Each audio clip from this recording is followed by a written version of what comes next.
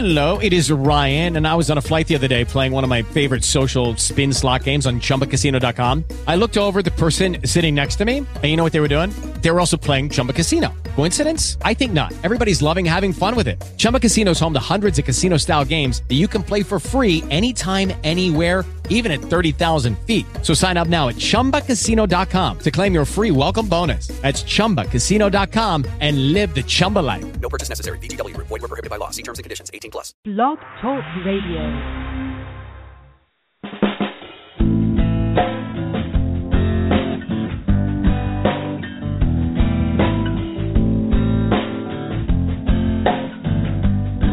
Have you ever wondered why it's happening again? Welcome to Mindshifters Radio with your co-host, the Forgiveness Doctor, Dr. Michael Ryce, and his wife Jeanie. Michael and Jeanie share with you the wisdom of the ancient Aramaic internal process of forgiveness. They offer tools and support 5 days a week. They will support you in building a solid foundation within yourself to live in pure love. In Aramaic, Rachma. Michael is the author of So Why Is This Happening to Me Again? For more information on Michael and Jeanie, please visit www.whyagain.com. And now your co-host, the Forgiveness Doctor, Dr. Michael and Jeanie Ryce.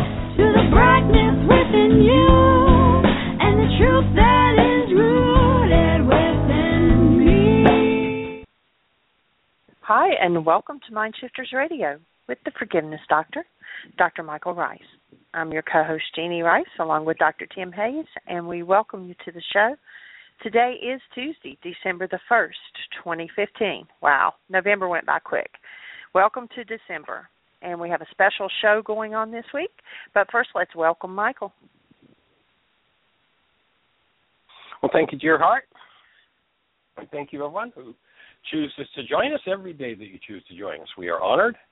And the fact that you lend a listening ear means this energy goes further and further afield every time you listen. And our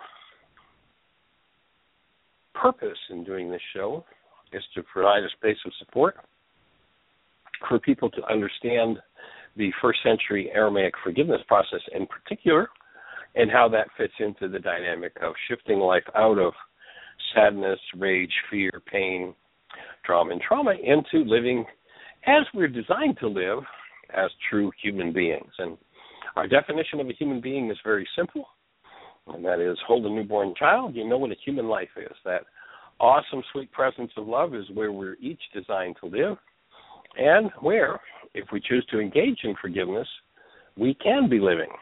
Forgiveness being the removal of what never belonged, so that the restoration of what is designed to be running our lives is possible.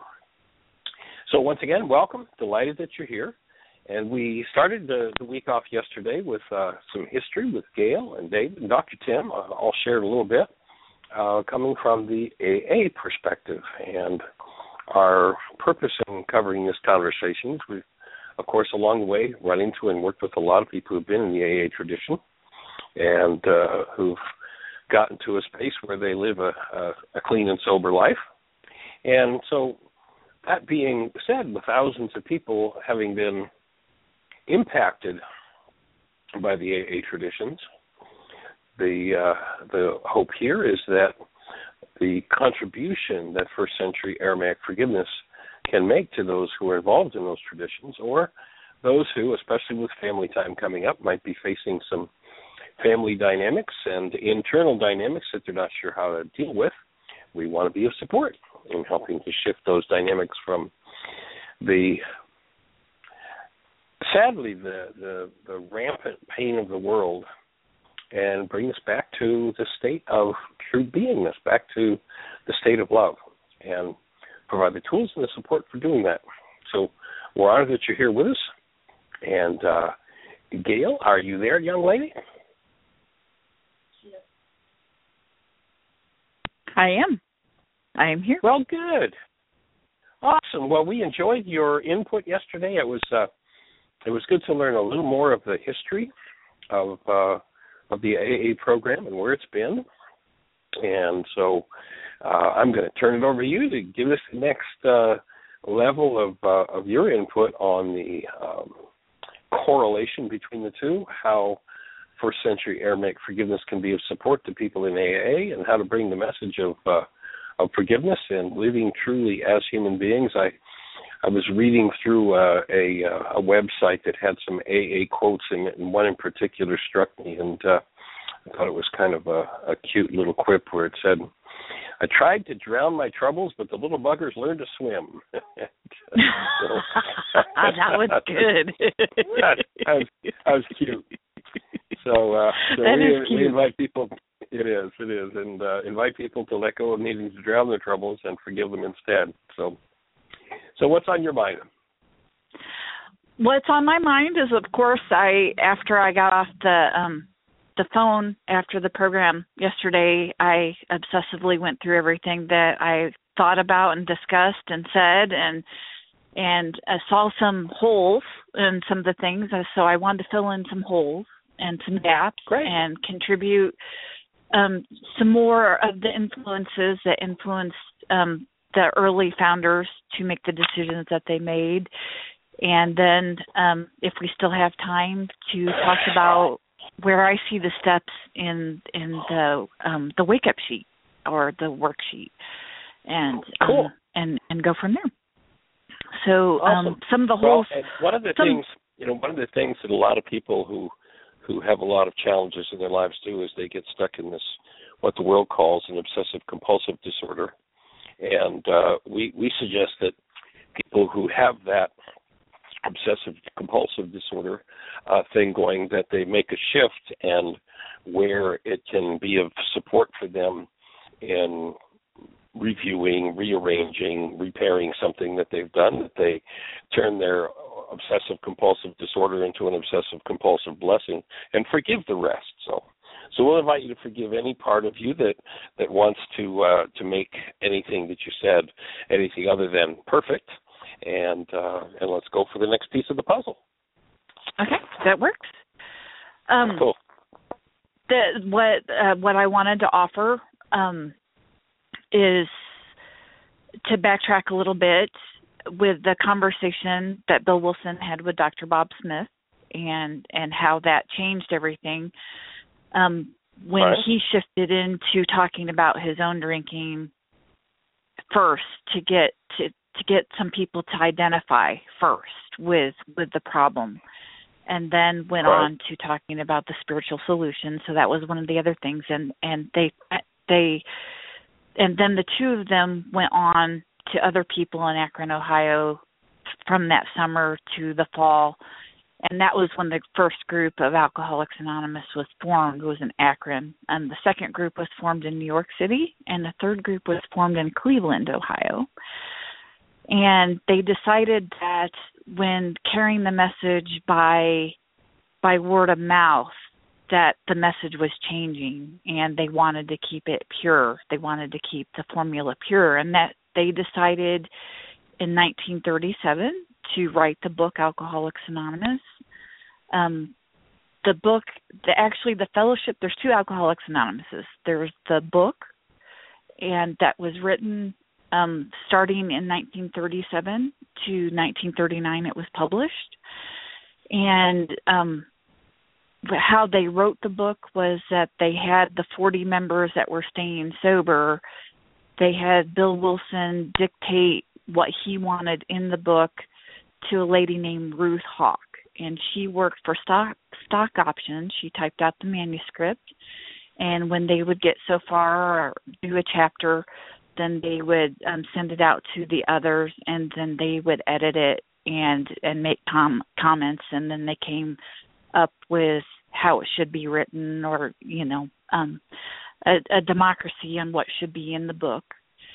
It did get to the point where I've been in business meetings where alcoholics have made decisions for the group, and just trying to make a decision whether there should be a Pepsi machine or a Coke machine in a club.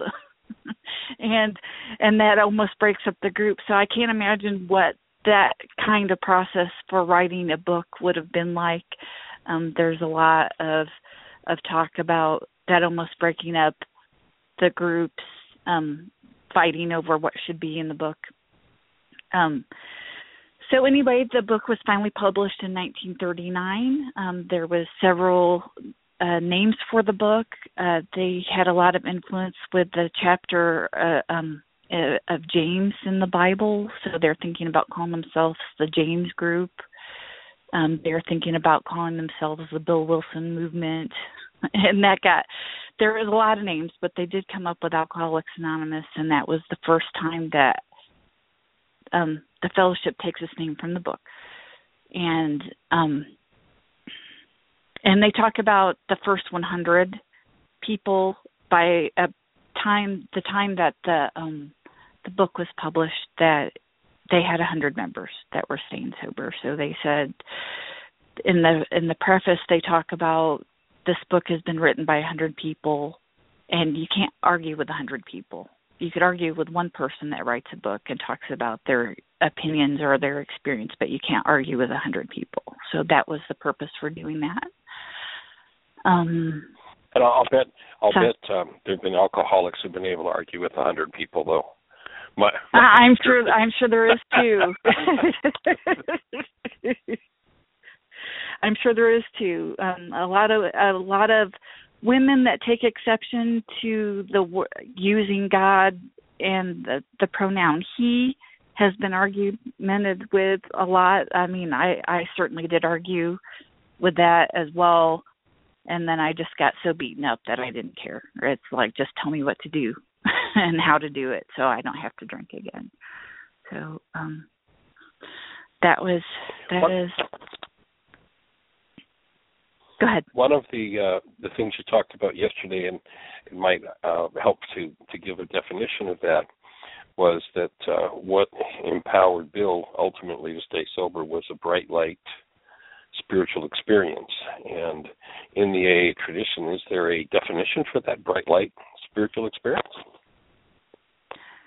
There are two spiritual experiences that they talk about at the end of the Big Book of Alcoholics Anonymous. Bill Wilson had that bright light spiritual experience, and he describes it as when he was in the town's hospital drying out because he feared that he was going to have DTs, and he did need to have a medical detox. That he felt like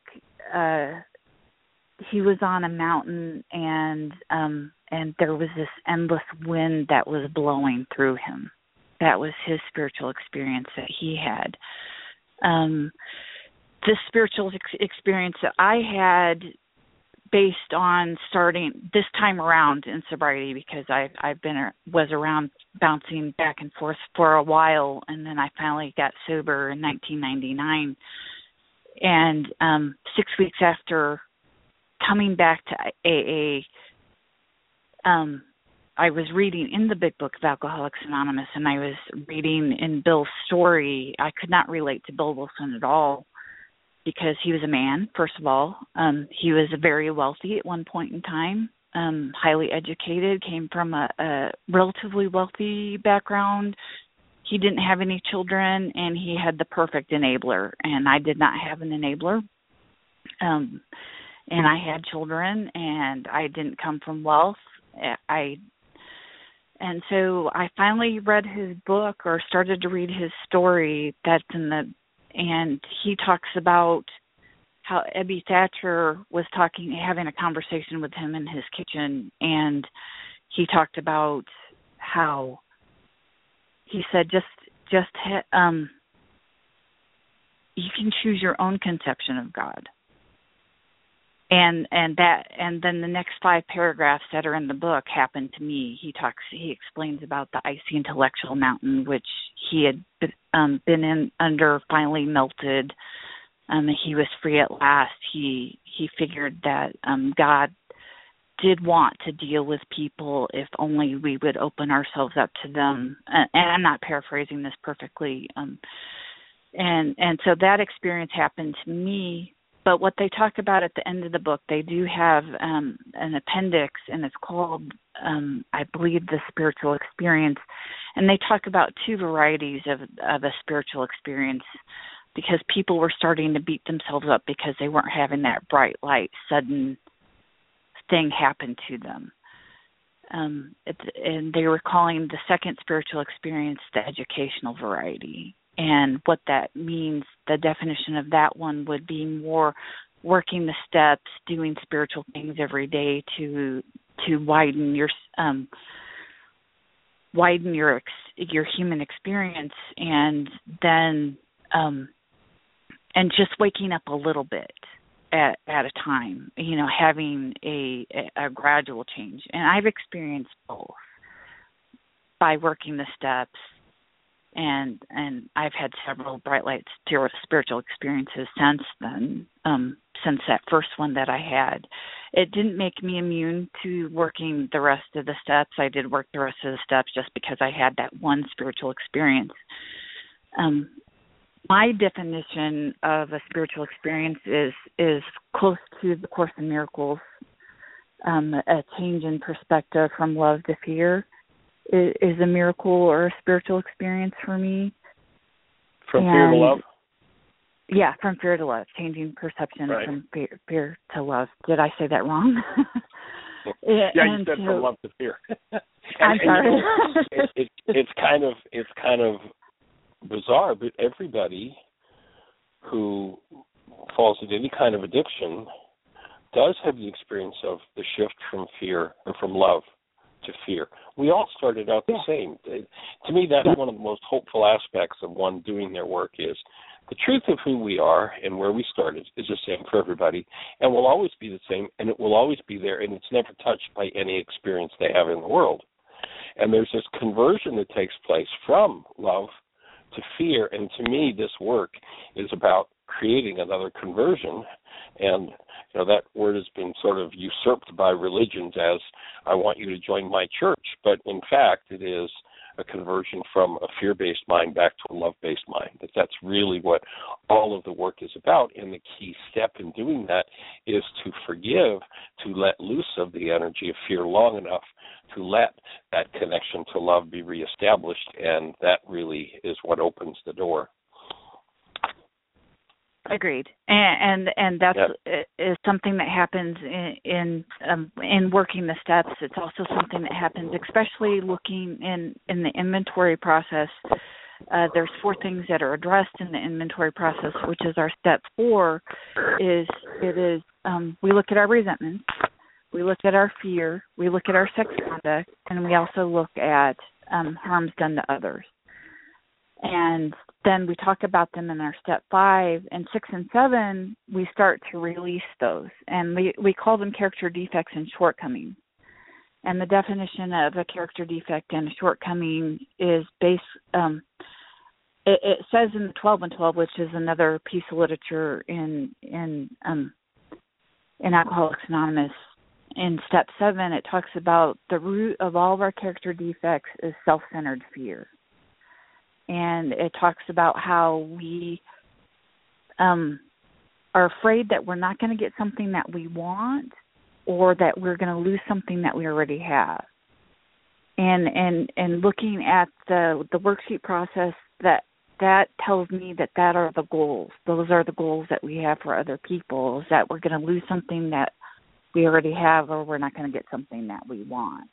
So that was the bridge for me there. But it talks about fear quite a bit, that we are a very fear-based people, and that fear builds onto our resentments, and that we use Einstein's quotes. There's 2 Einstein quotes that we use a lot, is that insanity, the definition of insanity is doing the same thing over and over again, expecting different results. And the other one is that we can't find the solution in the mind that created the problem. I'm not saying that correctly. Yeah. And solve a problem with the mind that created it. Yeah, exactly. And trying to figure it out. And that's alcoholics have a tendency to be very intelligent people, very resourceful, and we think we could think our way out of it. I definitely thought that I could think my way out of it for sure, and I never could. I know for myself that whenever I've worked with people who have a challenge with alcohol and drugs, that my experience has been that by and large they are some of the sweetest people that I've ever met. And they came in with such a tenderness. I'm always reminded of the song about Vincent van Gogh and the line that says, "And this world was never meant for one as beautiful as you."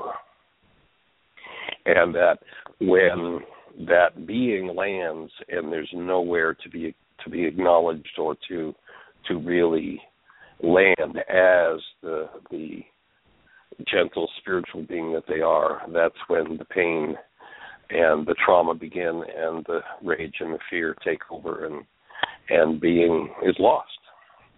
And protection. Of course, yes.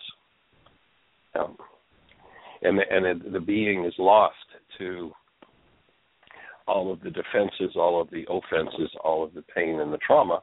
And one by one, those things need to be faced. And just to reinforce for anybody that might be new, the whole goal process, part of the process with the forgiveness from first century Aramaic is that recognizing that what drives perception, and if our perception is based in pain, it's because it's being driven by something. What always drives perception is goals. And as you say, there are two of the root ones are, I've got something, I'm afraid I'm going to lose it, or I'm afraid I'm not going to get what I want. And so the goal, when it links to hostility and fear, then it creates perceptions based in hostility or fear, and that tends to lead, in my experience, to so much pain that people sooner or later have to find themselves an anesthetic. And they experience alcohol as a relief from pain rather than the toxic substance that it is. I remember working with one woman several years ago down in Florida, and she was a housewife, and her husband was a hard-working, 18-hour-a-day kind of guy, and they made a lot of money, and their routine was, he'd come home for dinner at 9 or 10 o'clock at night, and they'd have 2 or 3 drinks and then a bottle of wine with dinner and 2 or 3 drinks afterward. Didn't classify themselves as alcoholics, but that was a 7-day-a-week routine. And when she started doing this work, she chose to give up alcohol. She just, made that choice, not necessarily thinking of herself as an alcoholic, but realizing that it wasn't productive or supportive for her, decided to give it up. And it had been a period of about 5 years that she hadn't touched alcohol. And she shared with me in a private session that she had gone to a party and somebody offered her a drink of hard liquor. And she said, yeah, sure, why not? And she said that the alcohol no more than touched her lips, and she experienced it as razor blades in her kidneys. That was the sensation that she had. And my offering is that the reason why people have that attraction to alcohol is because they don't experience it as razor blades in their kidneys. There's so much pain that they experience it as relief from pain. You take 2 molecules of alcohol and you take the water out, you've got ether. And people are anesthetized, so they experience being anesthetized and, without awareness of pain, go, this is good stuff.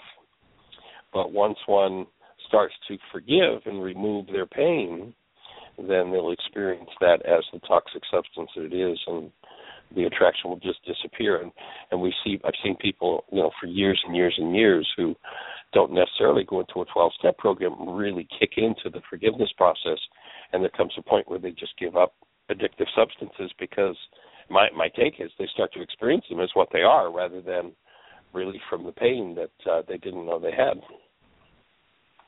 So it's powerful when people start kicking in and the core of forgiveness, canceling goals, that then allows them to drop into the part of the mind that holds that kind of pain and directly bring the presence of love to that part of the mind to enhance healing. So it's powerful to watch that happen.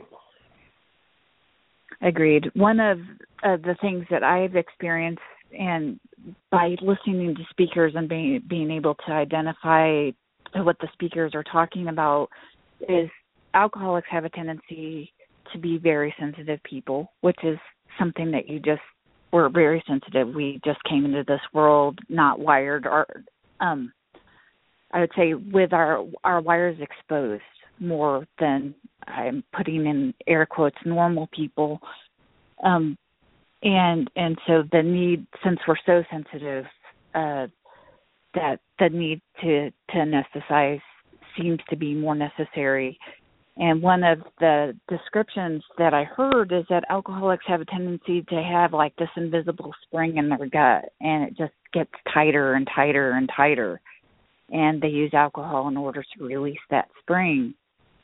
And another example that I've heard was about feeling like you were born with ground glass on the inside of the skin, and as soon as that first drink was taken, that alcohol seemed to smooth out the glass. And the best example that I heard, and this describes me to a T, is being 30 seconds from having a screaming fit and always feeling like having to have the bells and the whistles and the mirrors and the smoke and all that going on so people wouldn't get close and really see that emptiness. And that's what I felt like. I felt like I was just on the verge of a nervous breakdown all the time. And I can remember feeling this from probably the age of 4 or 5 and always feeling like that, and knowing when I took that first drink that I found something very magic that was going to calm all that down. Yeah, you mentioned yesterday, and I didn't get a chance to go back to it, that you remembered having your first drink at 5. Tell us more about that. Yeah. My dad had a shiny Budweiser box in the bottom of the refrigerator, and he was reaching for a beer. My dad is not an alcoholic. He is a compulsive overeater, and I would just like to say that my first drug of choice is sugar, and that's something that I very much, food is my first love. Sugar is my first love, and it's something that I went back to when you were talking about the reiterating what I said about the drunk squad of the alcoholics that were attending the group, when you're talking about cross addicting to nicotine and coffee. During meetings, as soon as alcohol and the drugs are gone, I went back to Pepsi and gained a lot of weight. And so Pepsi and sugar is definitely a struggle for me that I still deal with today. And it was a struggle down in Florida when we went to the Fresh and Raw, when they had the cans of soda behind the counter. There were several times when I wanted to sneak back there and grab one during the intensive. Right. But as for my first drink, my dad let me have a sip of his Budweiser, and it tasted horrible, but I remember the effect profoundly in what it did. But I didn't connect the dots to that until I got sober. And then I remember my next drink, and that was one of the things that I heard other people talk about when they talked about their first drink. Normal people don't remember the first time that they tried their parents' alcohol. And so I'm like, I must be an alcoholic if I remember this at 5, and if I remember that.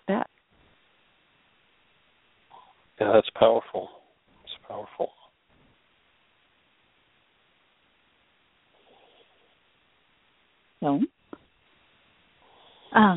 So we're here to hold space for all of that to open and heal. Go ahead. I guess the other things that I was going to offer about influence is the Beatitudes in Matthew 5 was something that they used before they wrote the big book of Alcoholics Anonymous. And one of the key people that they turned to for that was Emmett Fox, who wrote a book called The Sermon on the Mount, where he takes the Beatitudes in Matthew 5, and he also takes the Lord's Prayer, and he breaks it down into what I would consider the Greek interpretation of those Beatitudes. And in the process of my search to find more of the divine in the 12-step program, I also read a book called The Applause of Heaven by Max Lucado, who is a Christian writer, and I was able to take the steps of Alcoholics Anonymous and correlate that to the 12 steps. For me, being poor in spirit is to empty yourself out, and that speaks to me of powerlessness. To mourn, blessed be those that mourn. What that speaks to me as is my old ways don't work, and I need to mourn my old ways and do something different. And that's our step 2, is to do something different. And so I just wanted to offer that as well. They use Emmett Fox's book as well as the Oxford group, the Book of James in the Bible, the Beatitudes in the Bible, they used all of these different pieces, and I wanted to offer those pieces as well. Yeah, that's one of the most powerful correlations from James. Is a very simple explanation that he gives to the reason for conflict with people, and that's what's going on inside of us. And where James says, and it's kind of one of the first messages of the forgiveness work is to stop your denial, and that whenever we're in pain and we speak or think about someone else, then we have to hide the part of us that creates that pain, and that's our definition of denial. And that's one of the upfront messages for me, at least from James. He says, stop your denial. I got to start to take responsibility, and that's a big one. Absolutely. I think I filled in all the gaps for now that I felt like I needed to fill in yesterday, and awesome. Drew and other influences. So I think I'm complete with that. I didn't know if you wanted to pull other people into the conversation at this point, or... Well, let's check with Jeanie and see if there's anybody with a hand up or anything happening in the chat room to be aware of. Nobody has their hand up, and David's in the chat room, but I don't see him on the switchboard. Dr. Tim is with us. Okay, well, let's see what Dr. Tim has to share. What's exciting in your life, Tim? Well, I'm sitting here with bated breath to hear what Gail has to say about the crossover and connection she's made, the ways that the 12-step process enriches what she's learned from Dr. Michael Ryce's work and the forgiveness process, and vice versa, where you see corollaries or crossovers. Gotcha. Great. Well, let's touch into it then. Well, we will proceed. What I saw in the worksheet process, and there's so many different carryovers at different times, too. I will start with step 1. The step 1 in Alcoholics Anonymous is we admitted we were powerless over alcohol. Then there's a nice little dash, and then it says that our lives have become unmanageable. For me, my thoughts are that it says that we're powerless, that is about the physical. It's about the physical allergy. For me, that's 10% of the problem. And it's also the effect. That's something that we discussed at Heartland during Laws of Living, cause and effect, and that it is the physical effect due to our thinking and our lives being unmanageable. For me, that is thinking, feeling, mental, and emotional. That's 90%. And it's the only step that talks about the problem. And also the rest of the steps, when we work the rest of the steps, then our thinking changes, then our feelings change, and then we start to connect to the God of our understanding, and we don't have to drink again. And so, and that's 90%, and that is cause. And, just from Abraham Hicks, the new, well, not necessarily the new, but the reemergence of the law of attraction is that we need to change cause instead of, changing effects or changing effects for effects. So I see that anything that we're powerless over is always 10%, is always an effect. And anything that is unmanageable is about our thinking and feelings. And we drink over our feelings. We want to change how we feel.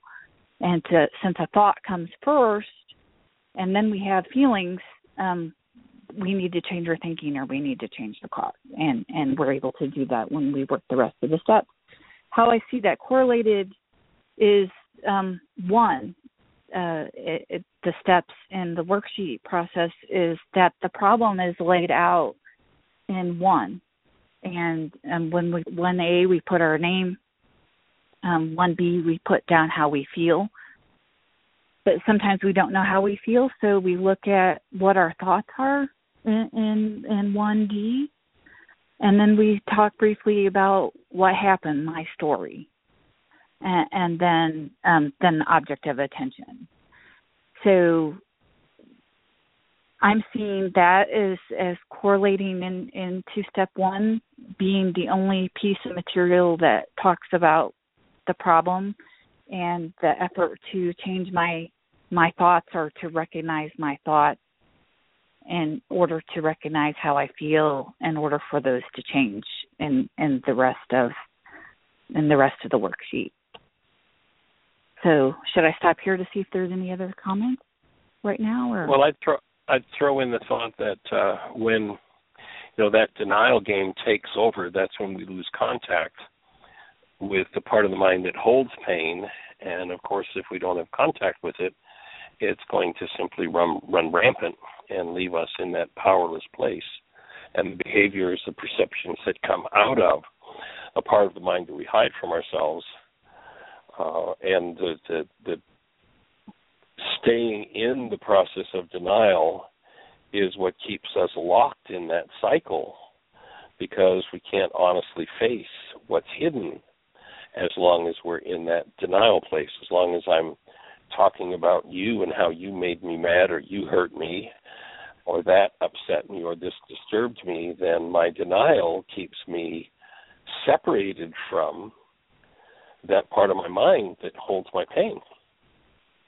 And that's what I need to access to bring healing forward. And so the acknowledgement of powerlessness over what I can't give myself access to, I think, is really key. And so in step 1, that's the whole process of laying out who I think it's about, what's my object of attention, acknowledging myself as the truth of who I am as love, and then what are my thoughts, what are my feelings, what's the situation, really gives us an opening to start to look at the part that's powerless by simply admitting and acknowledging it. And so to me, that's kind of how step 1 correlates in that regard, and to recognize that, this body-mind unit, the carbon-based memory system, has a purpose, and that's to make real who we are, to embody as love. And that can't happen very well if it's filled with all kinds of dissociated content that's unresolvable. Absolutely. Yeah. And I read down farther, and I looked at the I want to punish by, and I as an alcoholic, for me, I appreciate this part so much, because I think that because somebody is not doing it my way, that I have the right to punish. And one of the things that I learned in Alcoholics Anonymous is, I heard a lot of old timers say, don't drink, don't drug, don't hit. And I'm like, what? Why? Why would you say that? And then it was explained, and everybody giggles, don't drink, don't drug, don't hit. Damn. And it was explained that in order to punish somebody else or to have a confrontation, I would need to drink in order to loosen those inhibitions up. Or after I had a conversation or got into a fight with somebody else, then I would feel so much guilt, shame, and remorse that I'd need to drink. So then I was able to understand why old timers would say that in meetings. And so examining how I'd want to punish somebody, because I think I have the right when somebody doesn't do it my way to punish somebody else. And that's not right. And of course, there's the tie to there's the tie to punish self as well, and there's the tie to the codependence issue, because that's a power person dynamic. Everybody who, in order to control what's going on in their lives, has to lash out at someone, whether they hit or verbally abuse or put down or whatever, is because they had a power person who did that, and they're just replicating that power person behavior. And the ability to access that dynamic and start to see where and to expose the hidden parts of the mind to love, when in that power person dynamic, becomes a very empowering process. Understood. And then the bubble where we release, I release and surrender myself, my feelings, see my story and my thoughts and my punishment to love. I love how that is reiterated and recapped. And then I also I do a little ceremony there where I'm releasing that in a visualization, releasing all that, and then I cancel my need to be right and to make up another story. Definitely looking at this is a story, and that I could very easily have another story replace the story that I'm releasing. And that's something that we take care of in the inventory process as well. I really appreciate when you say, 42 people 87 times, that it's inside of me when I'm writing down in the inventory process who I have resentments against, because I might be writing down different names, but I'm basically writing down very similar situations that happen next. And it offers an opportunity to see how I'm manifesting the same story over and over again,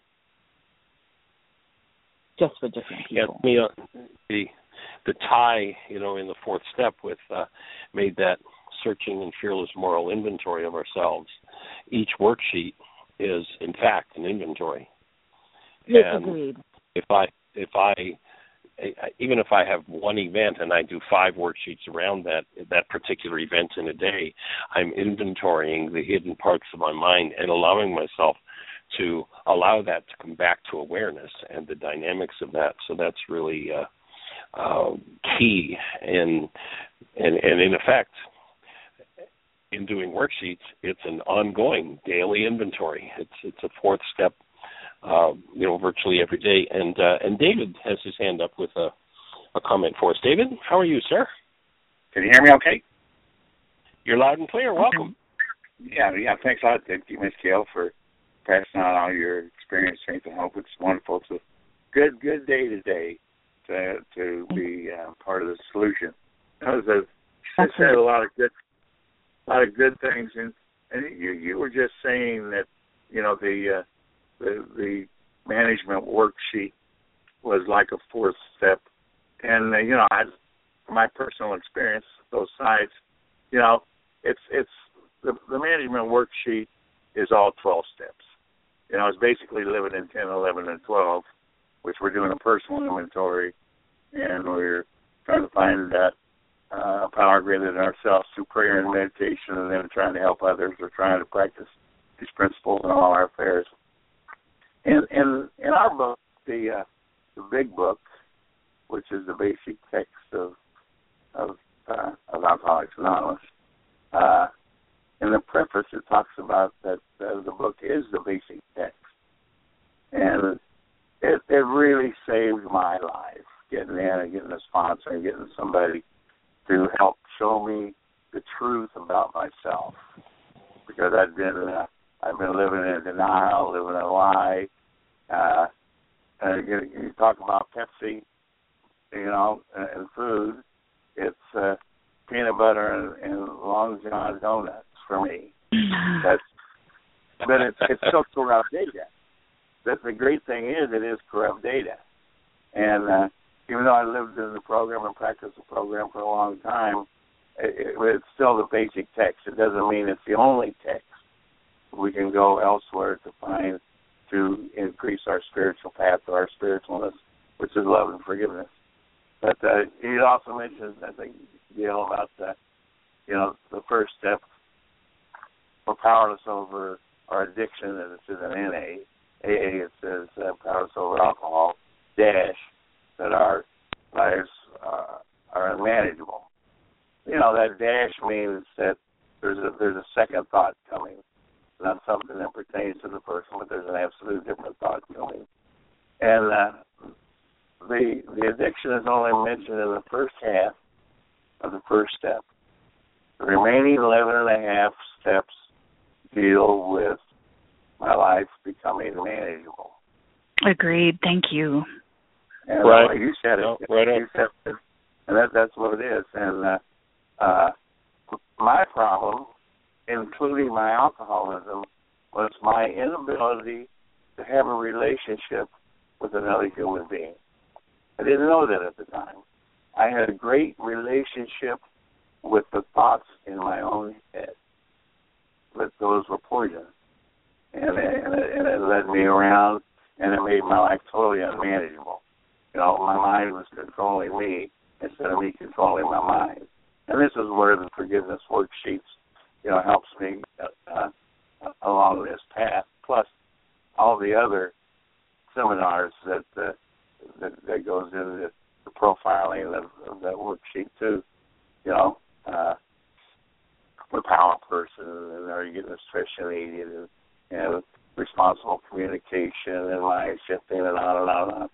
But now you mentioned that one quote and about doing the same thing over and over again and expecting a different result is a form of insanity. And my mind goes to the left-hand column of the things that I've done that I'm ashamed of, and the right-hand column, which is all about the newborn, which is all about love. And when I'm in the right-hand column about all the negative stuff, doing the same thing over and over again, expecting a different result, it is insanity. But when I am just trying to get over in that human being side, that loving side, doing the same thing over and over again, expecting a different result, becomes progress, not perfection. And that's using the same words, but now the motives are different, my insides are different. It's away from my head and into my heart, and that's just a beautiful thing, you know, to discover that. Powerful. The other thing, right. The other thing that you mentioned was about our emotions, and one of the big tools I picked up from Dr. Ryce and except there is, you know, that drawbridge, confusing the trigger with the mechanism. I always blame the trigger. And that relieves me of my responsibility. You know, as long as I could blame you, you know, then I was free. And then they tell me that as long as I'm blaming somebody else, I'm codependent. Well, shoot, this isn't right. You know, this doesn't make any sense at all. But that's you know, what it all is. And it's on YouTube now, but there's a Father Martin Choctaw who talks about the first thing that goes when we take a drink or something in our comfort zone, the first thing that goes is my intellect. And what comes to the top is my emotions. So my first line of defense is gone. And now I'm relying on my emotions. If it feels good, I got to do it. It's got to be right. And throughout the years of my addiction, as my addiction gets worse, I'm doing everything on my feelings. And so he talked about it, Chalk talked about, you've got emotion, you've got intellect over emotions. And that makes my life manageable. But as soon as I take a drink or a drug, the intellect goes away, the emotions come to the top, and now I've got emotion over intellect. Then down the road, I quit drinking and drugging, and I'm still sensitive. Why am I still sensitive? because the emotions I'm using are the emotions I learned while in that addictive slide. While I was high or inebriated. And the winds got real closer together at the end, so I was always looking for something to make me feel better. And I discovered through the program and through Dr. Ryce's work that everything that makes me feel good when I'm in an alcoholic mind is temporary. It's not going to last. I'm going to be looking for it again in 5 minutes or an hour. The big book talks about you can't remember the humiliation of a week ago or a month ago. Well, they're being pretty nice because I can not remember the humiliation of this morning. So those are some things that I was thinking about when you were talking. And in fact, in the talks, that was required reading from one of the co-founders of AA, Dr. Bob, and it was me too. And that's another wonderful thing. Emmett Fox used to give these lectures in New York right down the street from where they had the AA meetings at Calvary Chapel. So after the drug squad got through, a lot of them go down. Liz and I am Emmett Fox, and one of the guys that was an alcoholic supposedly. His mother was one of the secretaries of Emmett Fox. So we just don't know how this is going to unfold. But so anyway, I was listening, and it was all great. I think that's my 2 cents. Thank you. That was cool. Well, and one of the points you made there, Dave, was the one about how when I blame somebody else, I alleviate myself of responsibility, and I certainly seem to alleviate myself of responsibility. And then what I have left is all that pain, which, as long as I'm blaming somebody else, is unresolvable, and that's what makes my life unmanageable. So it's just an interesting circle. So I appreciate the way you brought that around. Yeah, and we talked about the feel is real, but the why is a lie. And when I started out on that, I got that from you. That's cool. When I started out on a worksheet, my intention is to criticize and punish. And along through the way of that worksheet, I get to the point to where I really have to look at myself and know it's corrupt data, and then I got a choice to make. Do I want to be serene and happy and joyful, and now what do I do next? Well, I got to connect with a power greater than myself, and choose a goal for that the person I'm mad at to do. And as soon as I choose it, I have to cancel it. And then I go to my higher power and let them interject love back into it. So we can, and by the time it gets over, my punishing mind at first now is in love. And you talk about that nicely when we talk about Rockma and Cuba. And once both filters are set to love, that's absolute love, and one way to go. We're not there yet. That's why I got to keep coming back. It is a process, a lifetime of work. Yes, the habit of alcohol is not created in a day. I think it's a multi-generational process, and so of course it's not undone in a day, but the truth is that people, if they choose to pick up the tools, and again, especially with the holidays coming up and the free flow in many cases of alcohol and hostility and rage and guilt and old family dynamics, that one who chooses to use the tools can still participate in those family events and be in a centered, connected, loving space rather than impacted by the things around them through the things they've hidden from themselves. So the ownership of those parts of the mind are such a big key, and that to me is one of the reasons why the inventory aspect of the worksheet is so powerful, that one can own and see, as they talk about in the fifth step, exactly where their error lies, that instead of living in blockage of truth, they can live in love of truth. And when I live in love of truth, instead of, look what you did to me, I can step into, oh, my mind's telling me the lie, the feel is the real, the why is the lie.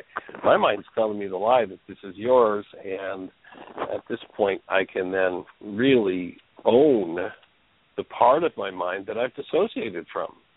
And that becomes the admission of the exact nature of my error. And loving truth, I can start to bring that error to truth. And in that is its dissolution. One of the things Course in Miracles talks about is bringing the world you do not want to the one that you do. And that's holding to that connection to love, that connection to a higher power, or as AA speaks of it, the God as you know him to be. And that when we hold fast to that energy and maintain that, then we can bring everything that's based in error forward. And as that happens, that which is based in error when it's based in truth, or the source of truth, dissolves, disappears. And so it's a big key. I mean, the insight of being able to admit and to own the nature of the error is really a powerful piece of the puzzle.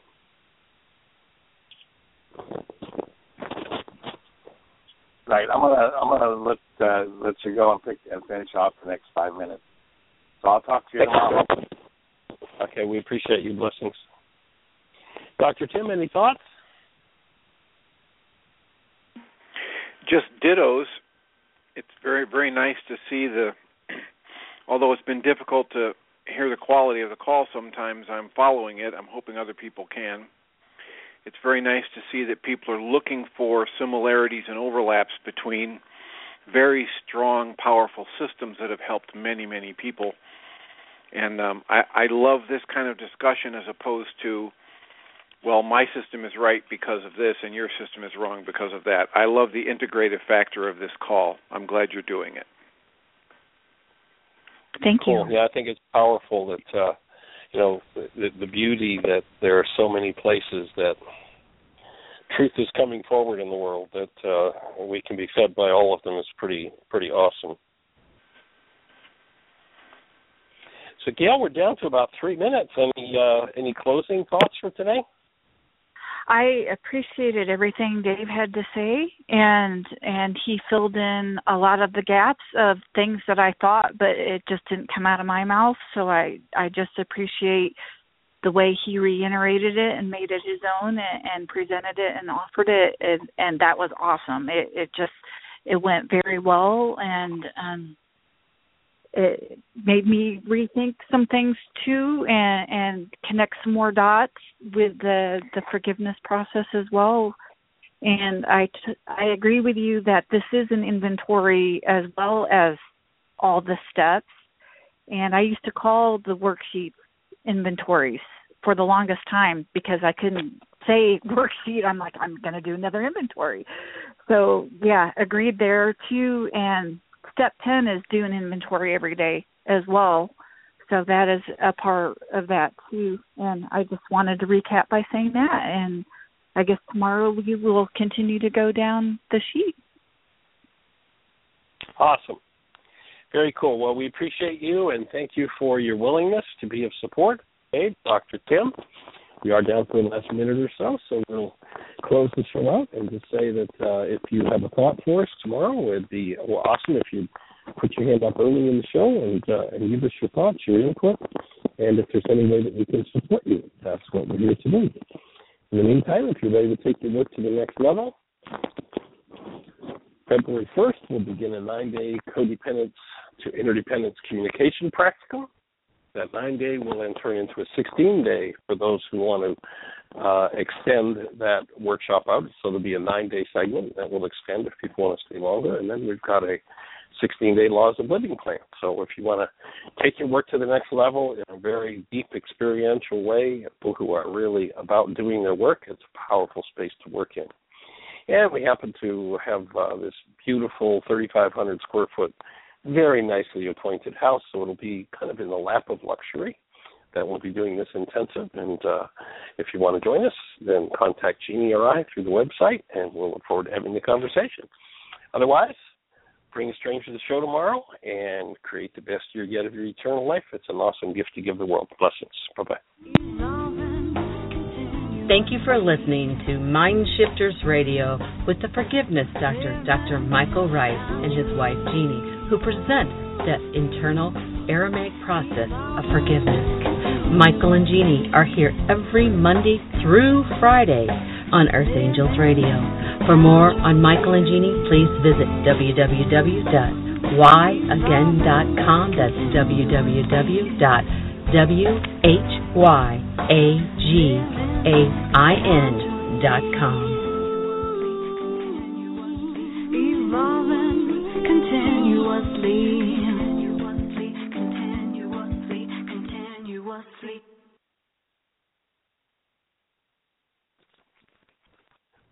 Hello, it is Ryan, and I was on a flight the other day playing one of my favorite social spin slot games on ChumbaCasino.com. I looked over at the person sitting next to me, and you know what they were doing?